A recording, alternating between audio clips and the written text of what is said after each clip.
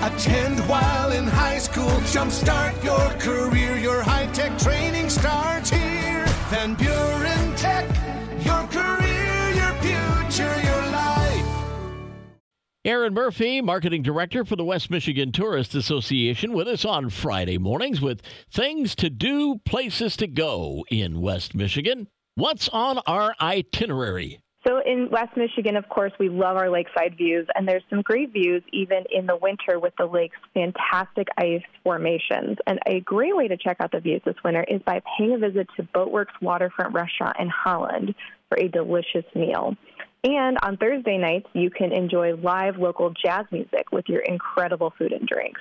It's a super fun way to add some variety into your week. What if somebody wants to take a hike outside? Anything available? Absolutely. We've finally gotten a dusting of snow this week, and Sterrett Nature Center in Benton Harbor is hosting a snowshoe hike and hot dog roast this Sunday afternoon on January 29th. From 2 to 3:30 p.m., you can bring a whole family out for the hike, where you can make a stop at their warm bonfire for some hot drinks and even roast hot dogs. The event is just $15 for non-member adults, and the cost includes your snowshoe rental and your food and beverage while you're there. You'll want to give Sterrett Nature Center a call to register for this event. Yeah, it's a beautiful place, especially in the winter.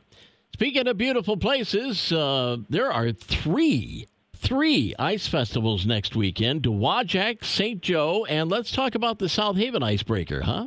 Absolutely. Next weekend, February 3rd through 5th, marks the 29th Icebreaker Festival in South Haven. So this event is going to be full of winter fun that everyone will love, featuring, of course, dazzling ice sculptures, a chili cook-off, cardboard sled race, pub slide, ice skating, so many exciting activities happening throughout downtown South Haven. And of course, the highlight of the event is the sculpting of over 40 blocks of ice into beautiful creations. So you'll want to stroll through downtown, take a peek at all of them, snap some photos. It's going to be a really great festival.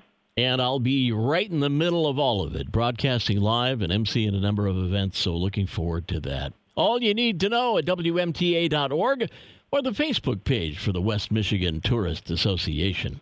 Aaron, get out and build a snowman. Absolutely. You too. Thank you. Have a great week. We'll see you next Friday. Aaron Murphy, Marketing Director for the West Michigan Tourist Association, on Cozy Friday Mornings podcast at WCSY.com.